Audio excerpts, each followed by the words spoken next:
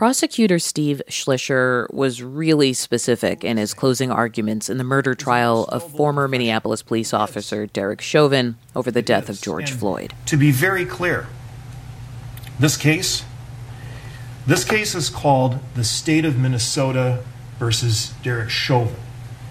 This case is not called the State of Minnesota versus the police. It is not. Policing is a noble profession, and it is a profession. The message to jurors: whatever your feelings about police, you're here in court to decide about a particular person and a particular crime. Now, those jurors returned an uncommon verdict in trials over police killings: guilty. But if you did see it as the state of Minnesota versus the police, there is a different takeaway. That there are limits to what a single criminal trial can accomplish when it comes to the national debate over police violence and accountability. And you can hear it in the measured response of 19-year-old Ebony Moore, who joined the crowd at George Floyd Square. I am overjoyed with this verdict, and I think that the jurors did what they were supposed to do, and they did the duty as they should, but we do still have a long way to go, for sure. At Black Lives Matter Plaza in Washington, D.C., same sentiment, this time from 19-year-old Joseph Ravago. I think holding them accountable is the first step, but making the laws and changing a lot of the policing system that we currently have in order for these killings to never happen is really the change. And at the White House. This verdict brings us a step closer, and the fact is, we still have work to do. We still must reform the system. Former prosecutor and Vice President Kamala Harris. Harris and President Biden are now calling on senators to pass the police reform bill named after George Floyd. They say the end of the trial is not the end of the problem. I can't breathe. I can't breathe. Those are George Floyd's last words. We can't let those words die with him. Consider this: the verdict is in, but lasting change takes more than a 12-person jury. What's next for the Biden administration, and what George Floyd's brother tells us real change might look like. From NPR, I'm Audie Cornish. It's Wednesday, April 21st.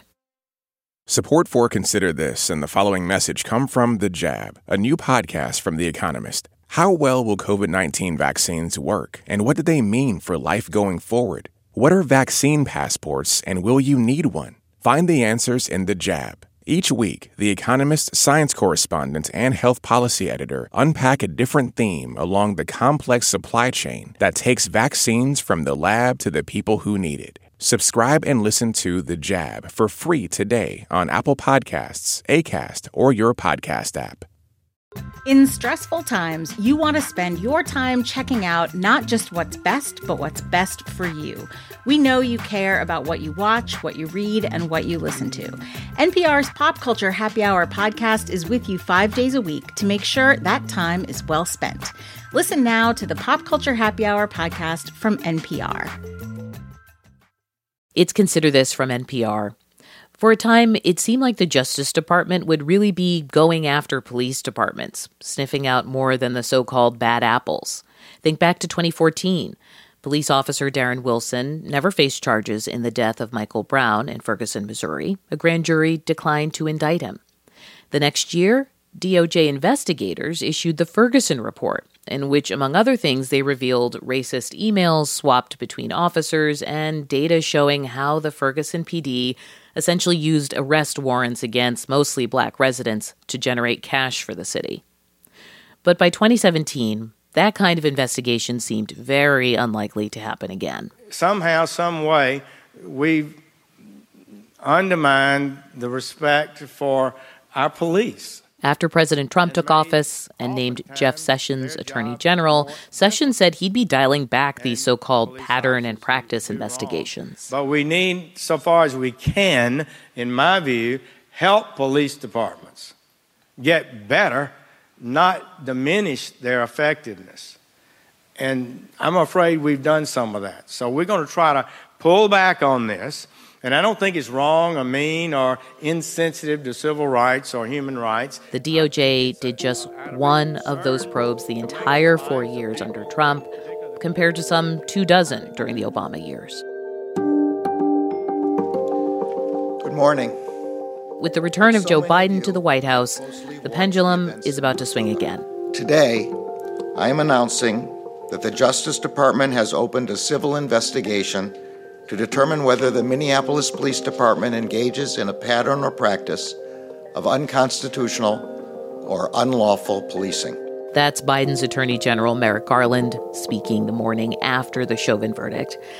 Another sign Garland is switching gears. Last week, he rescinded a memo from Sessions that tied the department's hands when it comes to using court orders to enforce reforms on departments accused of abuses. That means in the future, the DOJ could be more aggressive in enforcing reforms on local police departments. For the last 11 months, one of the loudest voices demanding justice for George Floyd, one of the voices insisting that the country and the world not forget him, has been his brother, Philonise Floyd. And we wanted to get his view on what this verdict means and what enduring justice would look like to him. Philonise Floyd, along with the Floyd family attorney, Ben Crump, spoke about that with my colleague, Ari Shapiro. Thank you both for being here. Thank you. Mr. Floyd, if I could start with you. One day after the verdict, the immediacy has worn off. How are you feeling right now? I'm still on cloud nine. This is something that you can't take away from people, period, people of color. The things that's going on in this world right now, everybody is extremely happy because this is the land of the free. And of course, people didn't feel that we were free until everybody seen justice for George, because justice for George means freedom for all right now. Well, many people are saying true justice would be having him with us. And yet this guilty verdict is still some measure of comfort. I mean, how do you balance those two feelings? Yeah, because, it's the officers there being held accountable, but I think about my brother every day, and I wish I could hug him, but I know that I'll never be able to see him again. And it's going to be a long journey, and I have to push forth because I don't want it to be any more George Floyds. It seems like this is a never-ending cycle. We're in the court of law, and Dante Wright is murdered 10 miles away in Minneapolis. It's horrifying just to understand that people are killing other human beings. And I hope not because of the shade of their skin. And so to speak to that sense of a never-ending cycle, Mr. Crump, you represent families of Black people who were killed by police, including some who have not seen justice, Breonna Taylor, Ahmaud Arbery, and others. Why do you think the verdict went in your favor this time, that this time there was some measure of justice? I think George Floyd's case was unique in the sense that you had Darnella, that 17-year-old high school student, capture George Floyd literally being tortured to death by Officer Derek Chauvin by putting his knee on his neck for 9 minutes and 29 seconds, where the bystanders were begging, pleading with him, please take your knee off his neck. And they refused to do so. And I think everybody who saw that video, you cannot unsee that video once you see it. It galvanized people not only across America, but all across the globe who saw that video. And I think that was very important to getting the guilty verdict. And so in light of that, is this case an outlier? Is it the exception, or is it the beginning of something new? We are praying that it is a new precedent that will be set to be able to have all Americans be included when we say with liberty and justice for all. And so we pray that those marginalized minorities, especially Black people in America, will be able to look at the fact that you have Dante Wright. They are filing charges quicker than we ever seen them. Andre Hill, Columbus, Ohio, filing charges quicker than they ever seen them. Ahmaud Arbery, filing charges. So we hope there's a new precedent. Now, Whether they will be convicted or not remains to be seen. You're saying there's a new precedent for filing charges, but as you point out, these killings just don't stop. Just yesterday, a teenage girl in Columbus, Ohio, was killed by a police officer. How do you reconcile the measure of justice that you have seen in George Floyd's case with the fact that these killings continue? Well, I think you look at each case individually on the merits, because you want to get to transparency and accountability, because that equals justice and trust in some regards. And so I think we got to be able to pass the George Floyd Justice and Policing Accountability Act, because we have to change this culture and behavior of police where they shoot first and ask questions later when it's Black people. Are you hearing from your other clients today who maybe feel differently in light of yesterday's verdict? All the clients have been very congratulatory to George Floyd's family. And they are very happy and proud that there was justice achieved, some measure of justice, because as Philonis often says, justice for George Floyd is an opportunity for freedom for all. Mm-hmm. And they want to believe that in Breonna Taylor's case, that the Department of Justice is going to open up an investigation, and that will give her family some measure of justice.